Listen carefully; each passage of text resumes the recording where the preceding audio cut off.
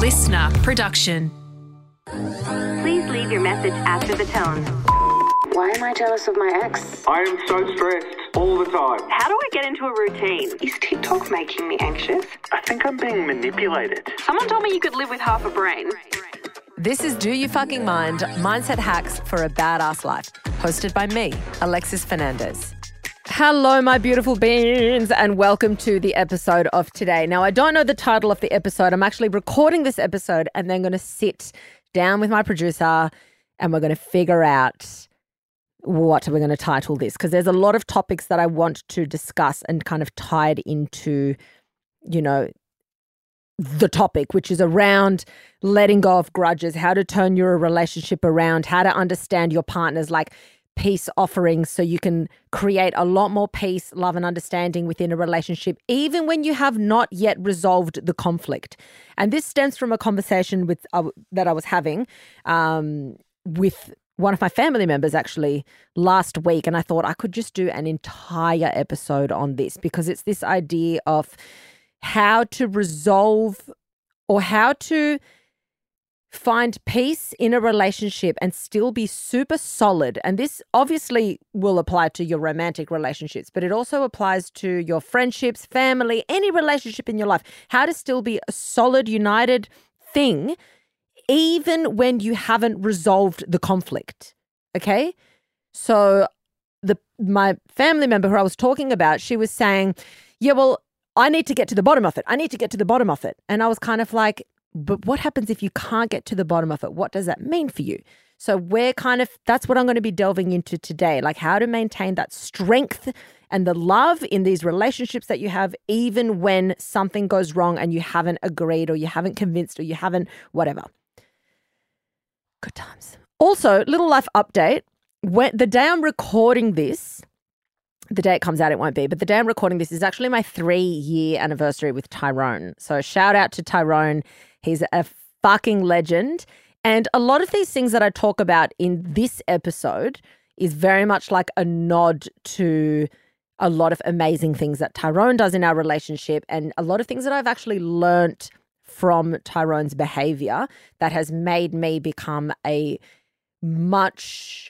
I find it a lot better to move past things that have frustrated me in relationships. I found the difference between you can have conflict in a relationship but still be loving versus in my past relationships where there's been conflict, it's been this unresolved, really uncomfortable environment to be in, and it almost feels like you're each other's enemy. He's just taught me so much as far as like a romantic relationship goes. So massive shout out to him. He's a legendary man. Yeah, happy 3-year anniversary. Can't believe it's been 3 years. I'm so happy that Tyrone persisted when I gave him a fake number. I accidentally gave Tyrone a fake number when we met and didn't mean to. It must have been one digit off. And he still pushed through and reached out on Instagram being like, hey, you gave me a fake number. Like he was just giving that one final chance. And I'm so happy he did. Anyway, let's get into the brain fact of today. So the brain fact of today is, I'm just going to explain what nerve growth factor is, because we've got all these different like growth factors, or I should say we've got these different neurotrophins. And you've heard me talk about one neurotrophin before, which is brain-derived neurotrophic factor. But there's other neurotrophins as well. So nerve growth factor, NGF, is a neurotrophin. And that's a type of protein. This one is a type of protein that plays a key role in growth, development, and the maintenance of nerve cells in the nervous system. Okay? And nerve growth factor specifically is acting upon peripheral neurons. So peripheral, when you talk about central or peripheral as far as the human nervous system, central refers to the brain, the brainstem, and the spinal cord. That's central. Peripheral is anything that extends out of that. So your nerves are peripheral. Well, like the nerves that extend out to your arms, to your organs, anything that's extending out of the brain stem and the spinal cord is peripheral. So nerve growth factor is acting on peripheral neurons, and these include sensory neurons, and they have a whole bunch of really important factors. So we've got neuronal survival. So that's one of its main key roles is it promotes the survival or like prevents death of certain types of neurons. And one of the kinds of deaths that it prevents is something called apoptosis. And apoptosis is kind of like programmed cell death. It's like a cell suicide kind of thing. And it's preventing that. Sometimes cells get programmed to die for a reason, but sometimes that happens unnecessarily. And then we've got a reduction in these neurons, which is not always needed. It also helps keep these neurons functional. It keeps them healthy. It keeps them performing the role that they're supposed to be performing. It supports the survival of sympathetic neurons. And because of that, it helps control a lot of your bodily functions. The next one is neuronal growth and development. So it helps stimulate the growth of different neurons, sensory neurons mainly, and it plays a crucial role in the development of the axons. And the axons are those like projections out of the neuron that then reach the other neuron to like communicate onto the next cell. And the dendrites as well. So axons and dendrites are what extends out of the cell body of the neuron. So it's making sure that all these things are growing properly. The synapses are connecting properly. A proper synapse is when you're getting that axon and the dendrites reaching each other and connecting properly and getting to their target cell that they need to get to communicate. The other one is regeneration and repair. So nerve growth factor is involved in obviously regenerating any damaged neurons in the periphery after injury. Okay, so it can enhance regrowth of axons that have been damaged or injured.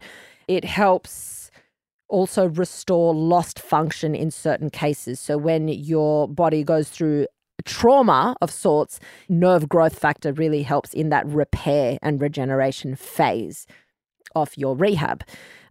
Pain perception is another one. So it modulates pain perception, and it can make pain receptors more sensitive. These are the nociceptors. These are things that detect pain specifically. And in certain conditions when like the levels are off, you'll have like super, super heightened pain sensitivity, and nerve growth factor is involved in why that is occurring.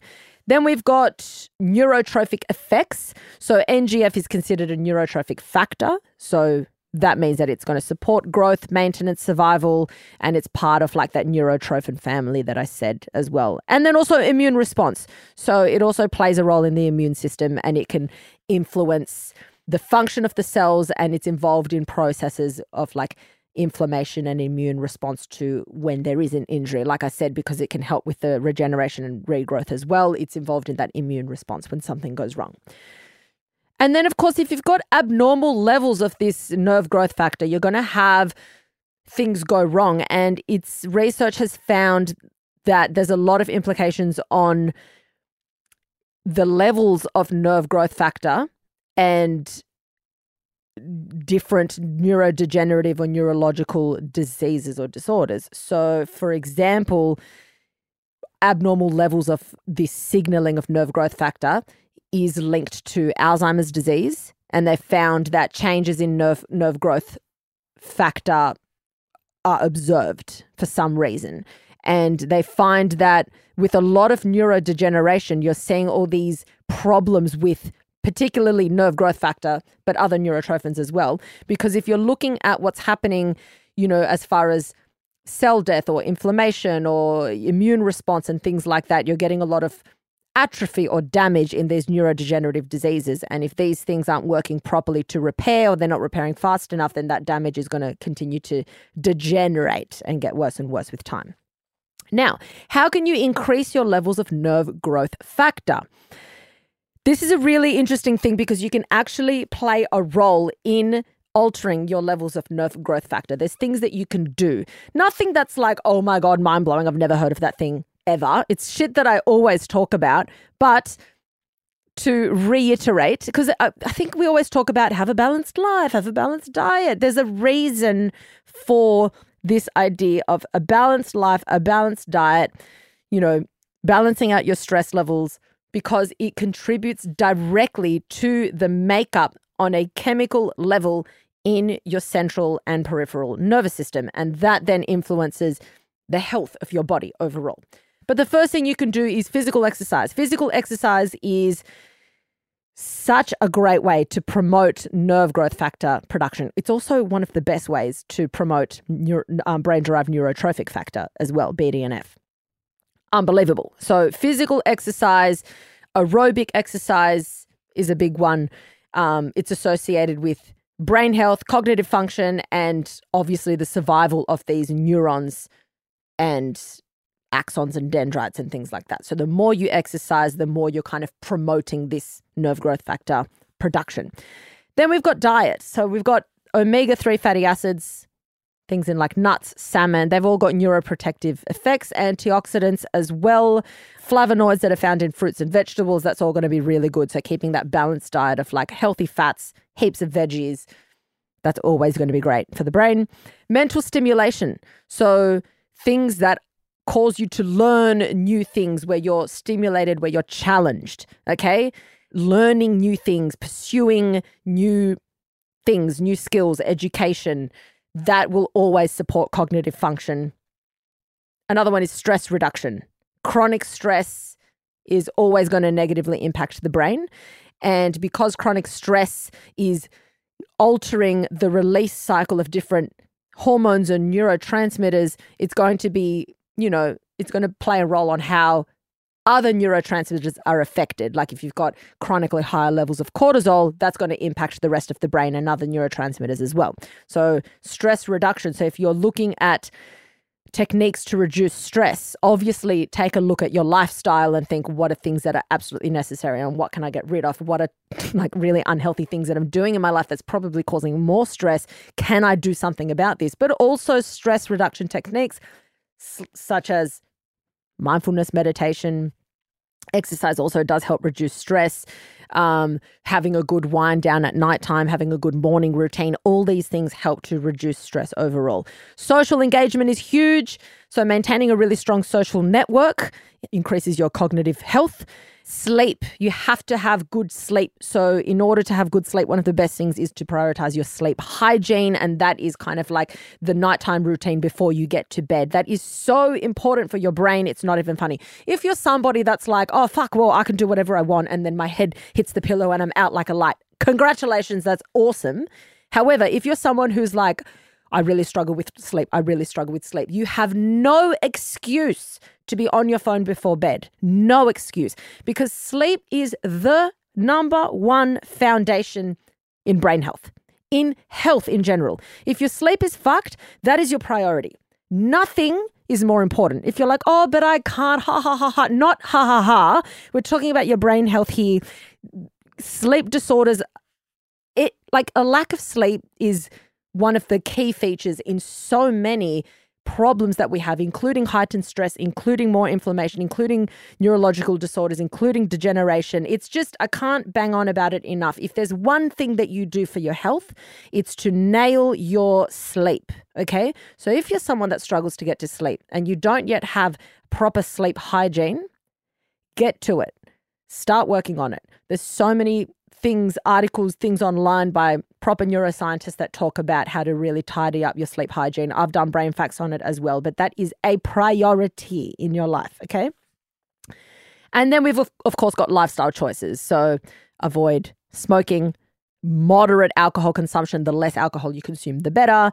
The balanced diet and all of that as well. So that is what nerve growth factor is, and these are ways that you can increase your levels of nerve growth factor. Good times. So that's the brain fact of today. Now, let's get into the topic of today's episode. We're going to get into the topic of today's episode, and the first thing I want to do is to kind of talk about one of the problems that we get into when we're in a relationship and it's really hard to move forward. So like I said, this applies to any kind of relationship, but something will go wrong in a relationship. One person has done something to upset the other person, or not necessarily to upset the other person, but someone's done an action that has the result is that the other person is upset, okay? And then often what happens is that we result in this kind of like stalemate of like holding a grudge, not being able to move forward, being really angry at the other person, not being able to get an apology, or no one said that they're right. No one's, so you're kind of like, well, this has happened and now we're going to brush it under the rug and move forward. And I'm always going to have this in the back of your mind that you've done this thing to hurt me and we never fixed the problem. It never got rectified. Okay. And this chips away at a relationship. It's what chips away. And it's kind of what will rot any relationship long term.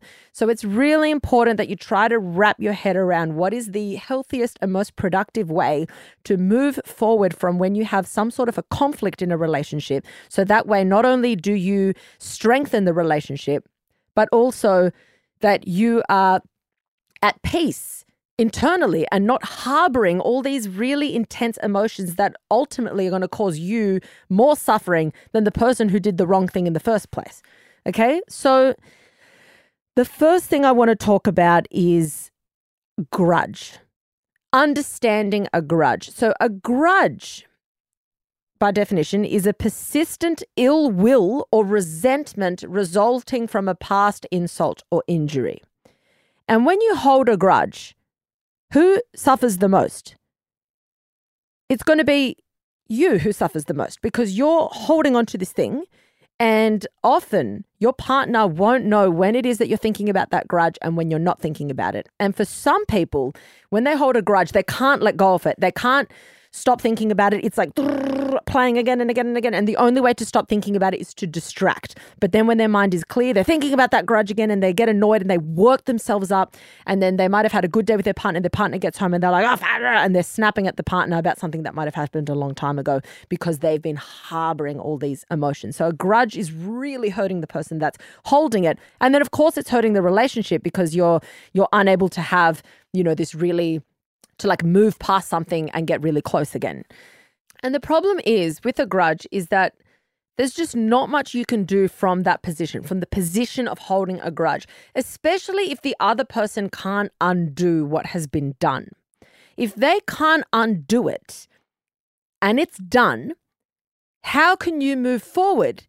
Because it's okay to still be able to acknowledge the wrong that was done, but understand that it's no longer something that's going to prevent you from strengthening the relationship and taking the relationship to the next step to get closer with that person, to like just bond better with that person, whether it's your partner or whether it's, a friendship. Because, for example, one thing that I've had a lot of people write to me about is affairs.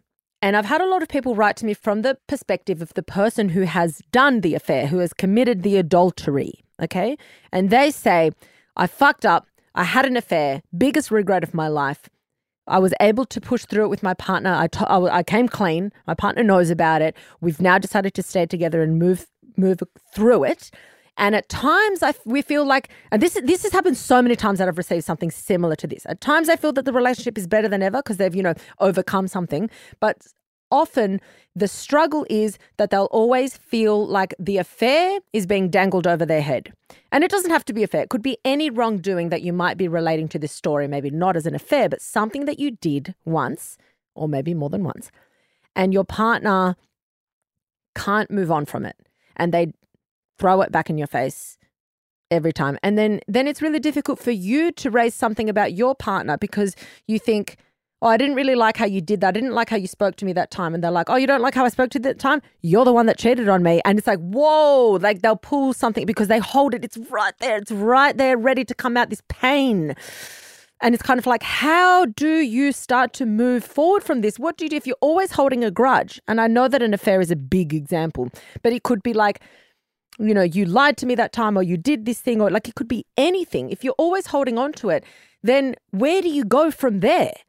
And you're always going to suffer and it's always going to be thrown back in your face and you're never going to be able to argue or discuss the issue at hand because that grudge, that thing that they're holding on to gets thrown back in your face, back in your face, back in your face. And it's kind of like we're always going to be at this ground zero and never be able to build up from here.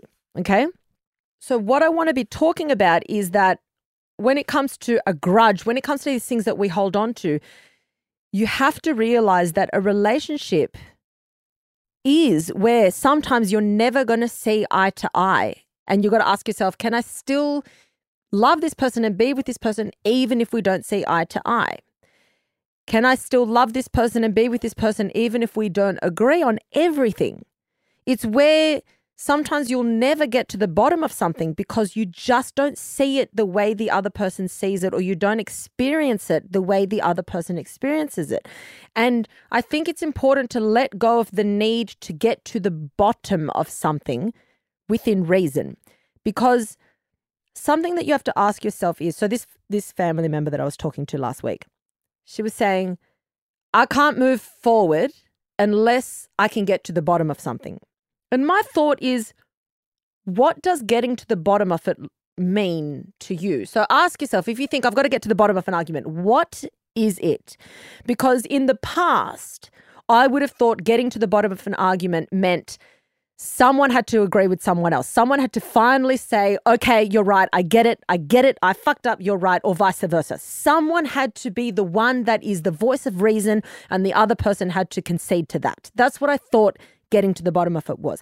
Now, I look at getting to the bottom of something in a completely different light. I look at getting to the bottom of something as I have to seek to listen and to understand to the best of my ability, and vice versa. And once we have both had the window, the opportunity to say what we needed to say about how we feel, and then the other person listens, that to me is now getting to the bottom of it. Because there are times where Tyrone and I will disagree on something. He'll say his part, I'll say my part. He gives his more fuel for thought. I'll give my fuel for thought, and we'll kind of like, yeah, but this, yeah, but that, yeah, but that. And we get to a point where I'm like, I've said everything I have to say.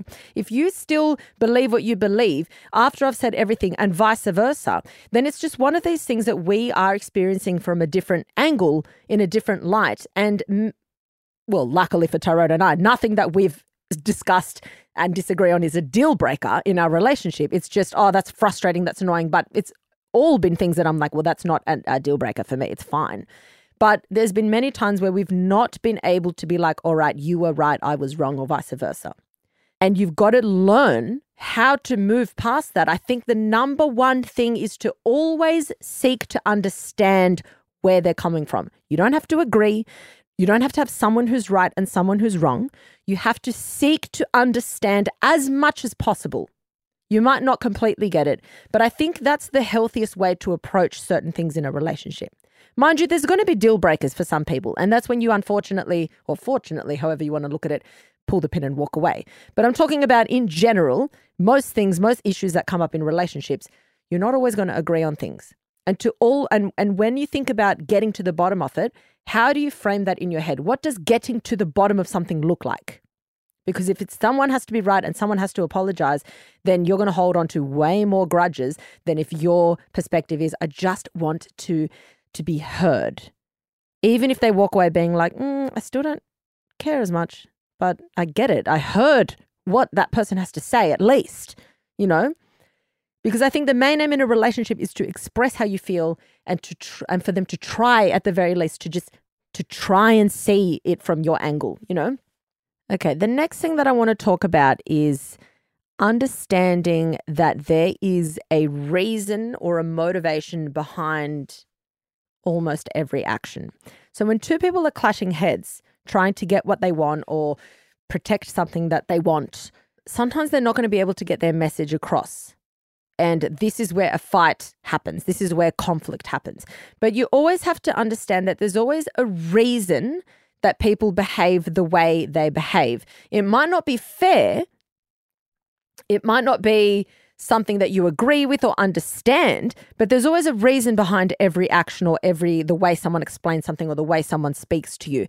And often that reason might not be obvious. So a bully is going to bully not just because, I was born an asshole, I'm going to bully people. Normally a bully will bully someone else because they've been a victim to bullying and they believe that it's better to be the dominant bully than to fall victim to it again. So they feel that they need to place themselves in a position of power and therefore behave in that way. Is it fair? No. Is it a reason for their behavior? Yes. Does it justify their behavior? No. But is it a reason? Yes, it's a reason. So sometimes it's not about saying, oh, now that I understand it, it's fair. But sometimes it's really helpful to be like, there's always going to be a reason why someone has either lashed out the way they did, behaved the way they did, said what they said. So an example of a listener question that came in a while ago is this clash that someone had with their sister-in-law.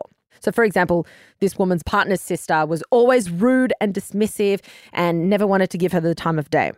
Now, there's a big chance that the reason she's being rude and dismissive might not be because she just wants to make your life difficult. She might feel extremely threatened that you're going to take away her brother, her best friend. You know, the dynamic will never be the same again. And the emotion here is being threatened. So her reaction to this threatening emotion is to push you away, to protect what she's got. And if she can push you away enough, maybe you leave him and she won't lose her brother. So it's kind of like inappropriate response to that, but it's a response to that feeling, okay? So sometimes a lot of negative feelings that we feel towards someone is due to this person hurting or fear of being hurt and how they respond to you and how they like attack you or push you away or whatever. And then we're responding to that instead of being like, can I kind of see where they're coming from? Because if we respond to someone in an attacking way, then this person's belief is kind of being confirmed. Like, let's go back to the sister-in-law example. And this is the example I'm going to use for this point. She's like, right, you're a threat to me. I'm going to be really standoffish. I'm going to push you away. I'm going to press your buttons. I'm going to do all of that. If you respond with the same actions, this woman's going to think, my beliefs are being confirmed. This person's not a nice person. It's going to be really bad. Now we're not going to get along. Now it's going to be really bad. And so then they put up more of a wall. You put up more of a wall. And then it's chaos. It's just really difficult to mend it from that point. Okay. So their biased belief about you is now confirmed. And so that it just keeps getting worse and worse and worse. However, if you were to respond differently, like not engaging when they're being rude to you, just like letting it go, or sometimes people's response is to like, I'm going to kill this person with kindness. I'm going to just be really nice to you no matter what, and they're going to soften down, and that works often for a lot of people. Or I'm going to extend the olive branch and try and get close to this person and see if they like break down those walls and realize that I'm not actually a threat. You know, sometimes a lot of people respond differently to it, or you can respond by being like, nah, my wall's up. You're being a cunt to me. I'm going to attack you back. So in this scenario, if you were to say, okay, my sister-in-law is being threatened, if I can show them behaviors that show you're not losing your brother, but you're actually gaining a sister-in-law, this might soften them up. And then those fears will go away and we can start to like get along at the very least. And it's not to say that you should excuse people's behavior and people behaving like an asshole and you should bow down to their needs. But I am saying this so you can take things less personally and not feel so attacked. Sometimes if you look at something and think, oh, the reason they're behaving that way is not because they just hate me, but it's because they're threatened, or it's because this, it's because that. So you don't feel as personally attacked and you're able to be like, all right, it sucks, but this is it. And the second thing is you can then choose for yourself if there's a better way of interacting with that person. So for example, in the sister-in-law example, you could be like, hey, why don't you and I hang out? We haven't really had an opportunity, this and that. I mean, you don't have to, but it's just when you understand what people's incentives are for their behavior, it's a lot easier to be like, all right, I now have more power in how I choose to run this thing. I don't have to put up with that shit. I could just walk away. However, if I want to, I could try and mend this thing. It could come from me. It doesn't have to. You don't have to do shit, especially if someone treats you poorly. But it's an option that's on the table. Now, the next thing I want to talk about is learning to pick your battles. Like I said, everyone has a reason for doing something, okay? We all have a reason for doing something. What you want doesn't always equal what other people want. What's important to you and what you value is not the same for the person next to you, your friend, your partner. Sometimes it's the same, but sometimes it's not. Sometimes someone's priority in that moment is going to be different to what you prioritize in that moment. The way someone was raised and experienced life is different to how you were raised and how you experience life, and how they look at relationships and dynamics of relationships is going to be different to you. So you always have to realize that we all are approaching things from a different angle. And it doesn't matter how old you are, you still have a pattern of believing and living and interpreting the world that's ingrained in you. Okay? You do, your partner does, your friends do. Everyone perceives things in a different way. So knowing this, it's important to understand that the way someone responds to an argument, the way someone responds to conflict is likely going to be different to you. And the way someone behaves when there's conflict might be very different to how you would behave when there's conflict. But sometimes it's important to understand it because it's really, this is what I mean by picking your battles. Because if you were to pick on every single thing that your partner did that you were like, I wouldn't do that, therefore it's not okay, then you might find that you have conflict, a lot of conflict in your relationship. But sometimes someone might do something that is hurtful or negative because they're trying to get a different response. Sometimes people do some things to be heard or seen, to get closer to you, to feel understood, to feel better about themselves, to show off so they get more, compliments, to assert their dominance over you so they feel like they're more in control, to get revenge, to feel loved, to feel important. People always do something for a reason. And I think it's really important that when you can understand that underlying reason, it helps you pick your battles better. Okay. And when it comes to relationships, you don't want to be battling every single day, every single time. Yes, you've got your set of boundaries and your set of what is appropriate and what's not. But when you've got a healthy relationship where you're like, overall, we align, we're good, but we have all these like little arguments here, there, again, we're always nagging, on each other. Sometimes it's like, there's so many battles that I'm picking every single day. And do I need to pick every single battle? And often you don't have to pick every single battle. If someone is so desperately trying to be right about something, for example, see where this is coming from and see if it's so important for you to be fighting this battle to also be right. There's no harder argument or no more painful argument than watching two people try and be right. It's so painful to watch and I've been involved in those as well in the past. I'm not like immune to that. I feel like most of us have been involved in an argument where both people's goal is to be right. That is the worst goal to have in an argument because, like I said, we all perceive things from a different angle. So if you want to be right, what does that say about all the things that are important to your partner? Like if they genuinely believe that they are right, in order for you to be right, they have to be wrong. Is that what you want? Do you want your partner to be wrong? Wouldn't you rather be like, oh, you're interpreting it this way. I was interpreting it that way. This is why we've clashed heads. Not, you have to be wrong so I can be right. I win. Congratulations. You've won. Now what? Like, is that what you want? And some people will literally look at me and say, yes, that's what I want, which is sad because it's like, okay, great. You've won. And now your partner might feel unheard. They feel like, okay, yeah, now I've got to tell my partner that they're right, but they're not understanding where it came from and all this kind of stuff. So a lot of the time it's really important to be like, is my aim to be right here? Do I have to win? Or is it okay for them to express what they need to say, for me to listen to it and be like, while I don't agree, I respect that you have that thought and you have that belief and we're just going to move past this, okay? Now, something that I really want to talk about is the next thing, which is a peace offering. And I can't remember where I heard this concept of peace offerings. I don't know if it's Esther Perel or I'm not sure. Maybe not. No idea. But anyway, it's the idea of a peace offering. And the peace offering is basically when you have an argument, disagreement, a fight with your partner always, and you do as well, we all have a way of giving a peace offering.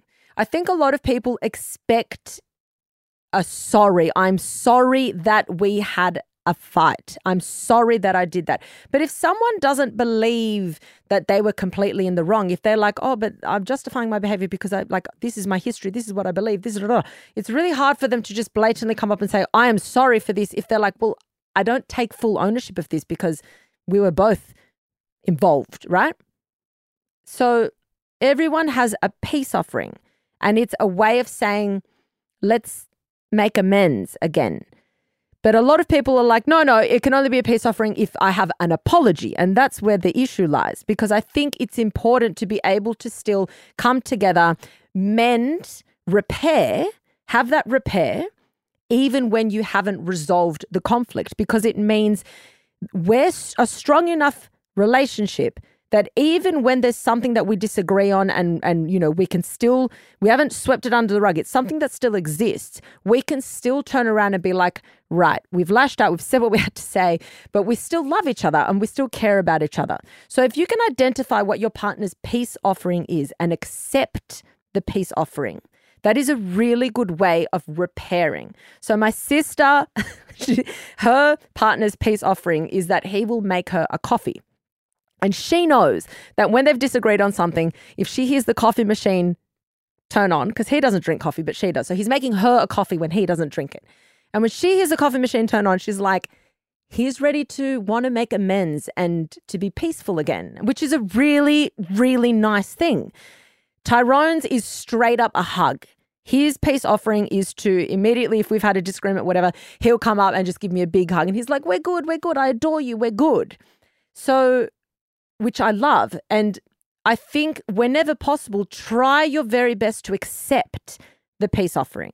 So if I were to turn around and say, no, don't hug me, I want you to say you're sorry, then we get back to what we're arguing about. Instead of being like, me hugging you doesn't take away from the fact that we've both expressed our opinions and we were both frustrated and we both know that we're frustrated and that we disagree. But what it does do is that it says the foundation of our relationship is love. We really care about each other. And you can do this with a friend as well, mind you. But the foundation here is love. And in order to keep us really solid and connecting and open with each other, it's important to keep this love top of mind. If we hold on to this one thing, am I going to not be affectionate with you? Am I going to not be kind to you until this one thing we've fucking resolved? I think that's really unhealthy. I think you should be able to still maintain this love and respect while having unresolved things and while working through those things, because sometimes you're never going to agree. Sometimes you're never going to resolve that thing. Sometimes you have to be like, all right, we've heard each other out and we've heard each other out 1,000 times. We just can't change each other's mind on this thing. But do I still love you to be with you? Yes. And if the answer is yes, then what am I doing? What am I doing? How badly do I have to win this thing? Because sometimes you can never win that thing. And sometimes your partner can never win that thing. So learn what your partner's peace offering is and try to accept the peace offering whenever possible. Obviously, if you're like, no, this is a big one, I absolutely am not ready, that's okay. But it's always about trying to understand what is their peace offering. Some people's peace offering is literally sitting down and saying, hey, look, you know, and just having a conversation about it. Like, I don't want us to be fighting. I want, you know, can we move past this? Can we whatever?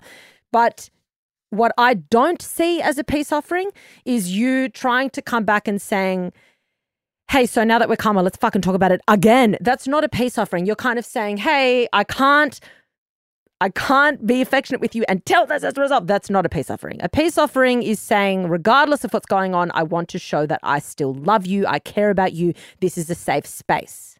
Okay? So ask yourself, what's my peace offering? What is my partner's or my best friend's peace offering or my mum's peace offering?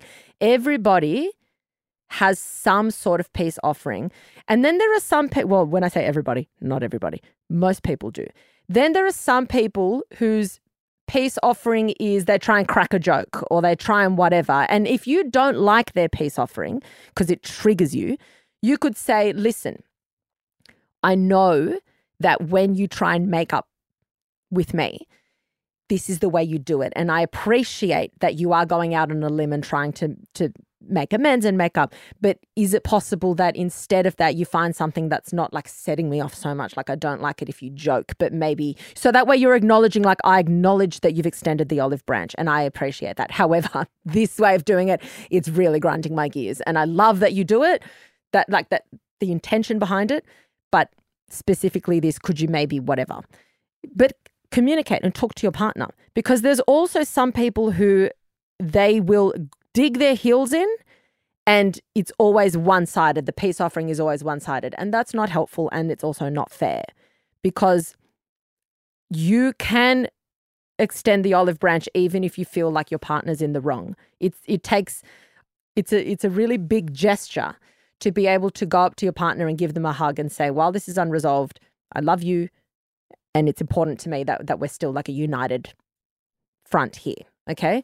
So peace offerings are very important for the longevity of a relationship, and I think it's really important, and it helps you kind of let go of this grudge that you're holding and kind of move past it as graciously as possible, okay? Because when it comes to a grudge, if you feel that the only way to move past it is if someone undoes what was done, or if someone apologizes every single morning that they wake up to you, like it's just, I think, going to be more damaging than the thing itself that happened. Sometimes holding the grudge can cause more damage than the event itself. So it's finding a way to be like, how can I have more of these moments where I'm extending the olive branch and they're extending the olive branch, and we look at our partnership not as needing to resolve everything we come across, but that we work through things together as a unit when we come across challenges. And some of those challenges may never be like you're right or I was right or whatever. Sometimes it's just hearing each other out and then moving through that onto the next thing. And there are many things that, well, I wouldn't say many, but there's definitely a handful of things that Tyrone and I just don't see eye to eye on. But it's nowhere near a deal breaker. And I accept that he views things through a different lens than I do, as we would, because we've had completely different life experiences to get us to where we are today. So I think it's really important to also keep that in the back of your mind and say, if this is not a major thing, there's things that I've got to accept about my partner because they are not me. They don't see it the way I see it. So in conclusion, remember to pick your battles. Don't always feel that you have to be right. Remember what a grudge does for you and how to kind of approach a grudge differently, and not think that I have to be right or I have to undo that thing in order to be able to move past it. Understand that there's a reason behind every single action, whether it's fair or unfair. There's always a reason behind why someone's lashing out or why someone's behaving or reacting the way they're behaving. And learn to read what your partner's peace offering is and understand what your peace offering is. And whenever possible, be open to accepting that peace offering. And that is how you create a really, really strong bond with your partner. And that's what helps you move through all the challenges that you come across as a relationship. Because there's nothing worse than when you try and open up and be vulnerable for your partner to shut you down, especially after you've gone through like a tough time, like a fight or an argument. If your partner is trying to reach out and be vulnerable and you slap their hand away, that's damaging long-term for the relationship, okay? When you accept the olive branch, you're not saying, I'm going to ignore this and this never happened. You're saying, despite what's going on, I still love you and I love our relationship and I want us to be good, okay? That's what you're saying. And I think that's really, really important. And this applies to every relationship in your life, especially like the more intimate ones, like your family, your partner, your best friends. But it can apply to any other, even more slightly distant relationship as well. So that is the topic of today's episode. I do have a listener question, so I'm going to get straight into that.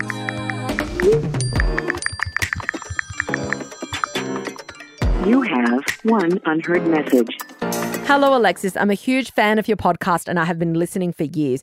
You have helped me through so many hard times in my life, most recently last year when I left an extremely abusive and toxic relationship. I can't thank you enough for your words of wisdom. You always manage to give such real, down-to-earth insight on real life, so thank you. Thank you. I am sure you get many emails and I hope you're able to read this one. My listener question relates to a familial relationship. Often my mother undermines me in front of my partner and I don't know how to intervene without causing chaos. Sometimes she would just undermine me behind my back when I'm not even in the room. I love my partner. We've been together almost a year now, and though we've had our ups and downs, it is a healthy and happy relationship. I get anxious that they will be turned off by my mother's behavior and lose interest in me. Any advice that you have on this situation?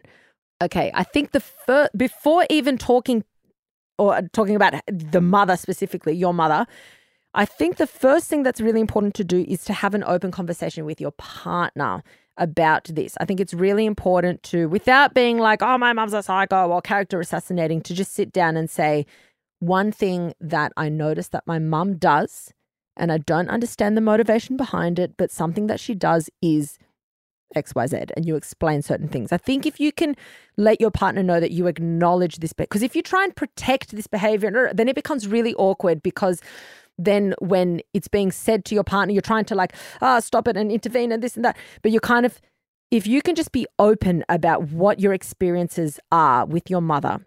The thing is that your partner's already been exposed to this chat from your mum. They are aware of this kind of behavior from your mother. So if you can open up to them and say, listen, you've probably already seen this, but just to confirm, I can see it too, that my mum tries to undermine me, and frustratingly, she tries to do it with you. And I don't know if that's a way of her trying to feel better about herself, or if it's this weird way of trying to get closer to you. I don't know what it is, but it makes me super uncomfortable. And I just want you to know that I notice that she's doing these things.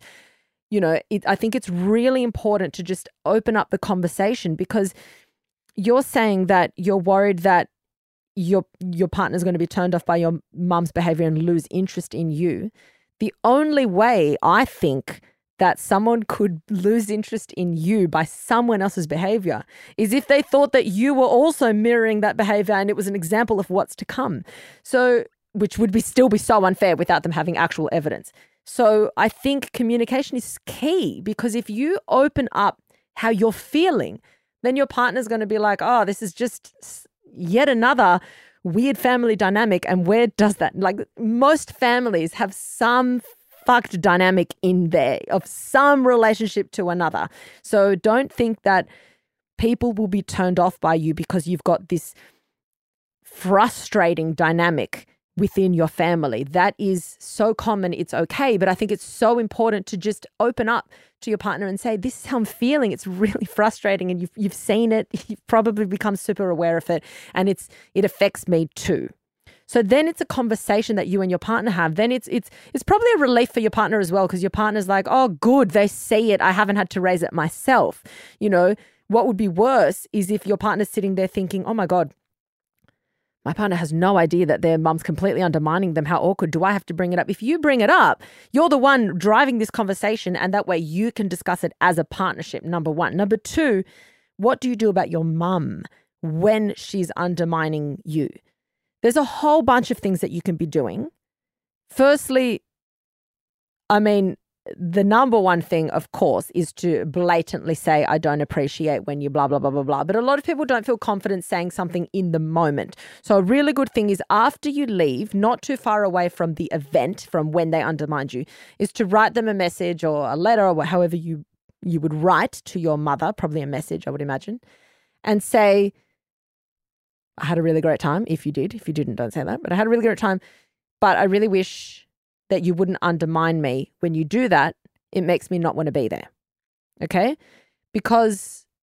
Or you could be bolder and make an actual ultimatum and say, if you do that, I will leave. Whatever you prefer, however you want to word it. So that way in the future, the next time you go there and your mother undermines you, you can say, we've got to go now. And if she doesn't realize why it is that you're leaving, then you can reiterate saying, I've expressed how I feel when you speak to other people about me like that. It just doesn't make me feel comfortable. So I think it's a good time to go now. And more often than not, even if your mother has difficulty apologizing, she may just not do it again in the future, because I think absence speaks volumes. So if you just remove yourself from the situation and your mum realizes, wow, my child would rather not be around me than be around me when I'm talking smack, they might pull their head in and not do it anymore. People behave in a way because they can get away with it. If you now show her that she's not going to get away with it anymore, then she's going to hopefully start responding differently to it. But the number one thing that I would do is open communication with my partner. That's the relationship that you're really, really nurturing here. So I would just be super open and explain, I do see what's going on. It does hurt me. And I'm sorry that you've had to put up with that. But just so you know, I'm aware and it is fucked. And maybe your partner can also give some insight into how to approach it as well. So that way you're a team. Guys, thank you so much for listening to today's episode. Love you all so much. Shout out to all my global beans. Shout out to my beans. There were some beans in the group that are from Brazil. So shout out to my Brazilian beans, my Brazilian coffee beans. Hope you guys enjoyed the episode today. As always, please remember, be kind to yourself, be kind to your brain. Don't take shit from anyone, and especially don't take shit from yourself. Danke.